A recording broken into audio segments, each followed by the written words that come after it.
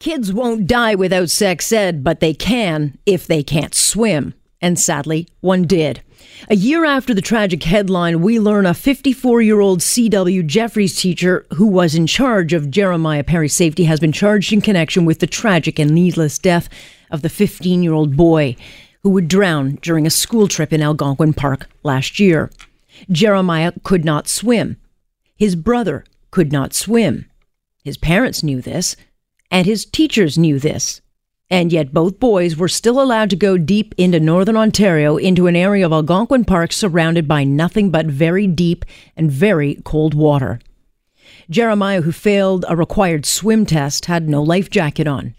And yet he and a group of kids were allowed to go into that water where he would slip under and drown. The child did not have to die. Jeremiah nor his brother should have ever been on that trip, and neither should nearly half of the other 32 students also on the trip who also could not swim. Mandatory testing is required before any school excursion, and that testing showed that not only did Jeremiah fail the test, but so did half the kids, and yet they all still went on that trip. This was not some trip to a water park or a day at Wonderland. It was a tricky area of Algonquin Park known for its challenging terrain and very cold water.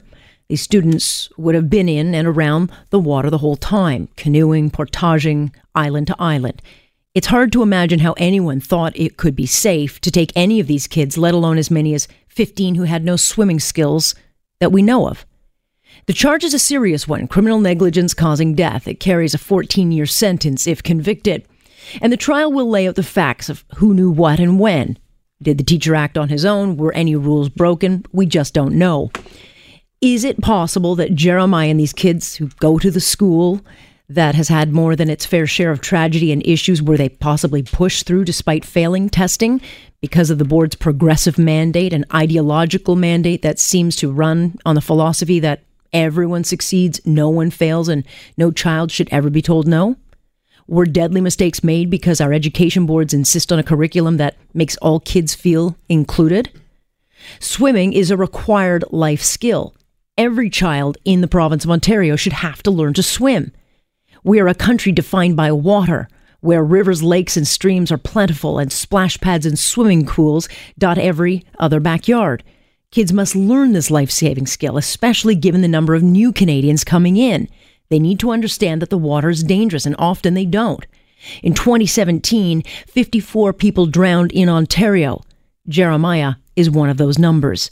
Stats from the Life Saving Society reveal drownings are on the rise in Ontario, and that new Canadians live here less than 5 years are 4 times more likely not to have any swimming school skills at all.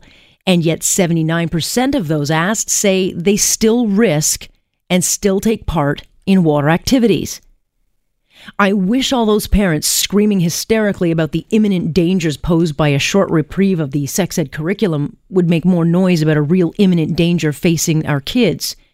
The courts will decide what role the accused may or may not have played in Jeremiah Perry's alleged drowning, but I know he did not have to die.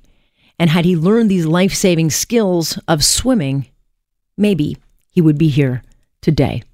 And that is my point on point for this Thursday, July 26th. I'm Alex Pearson. Great to have you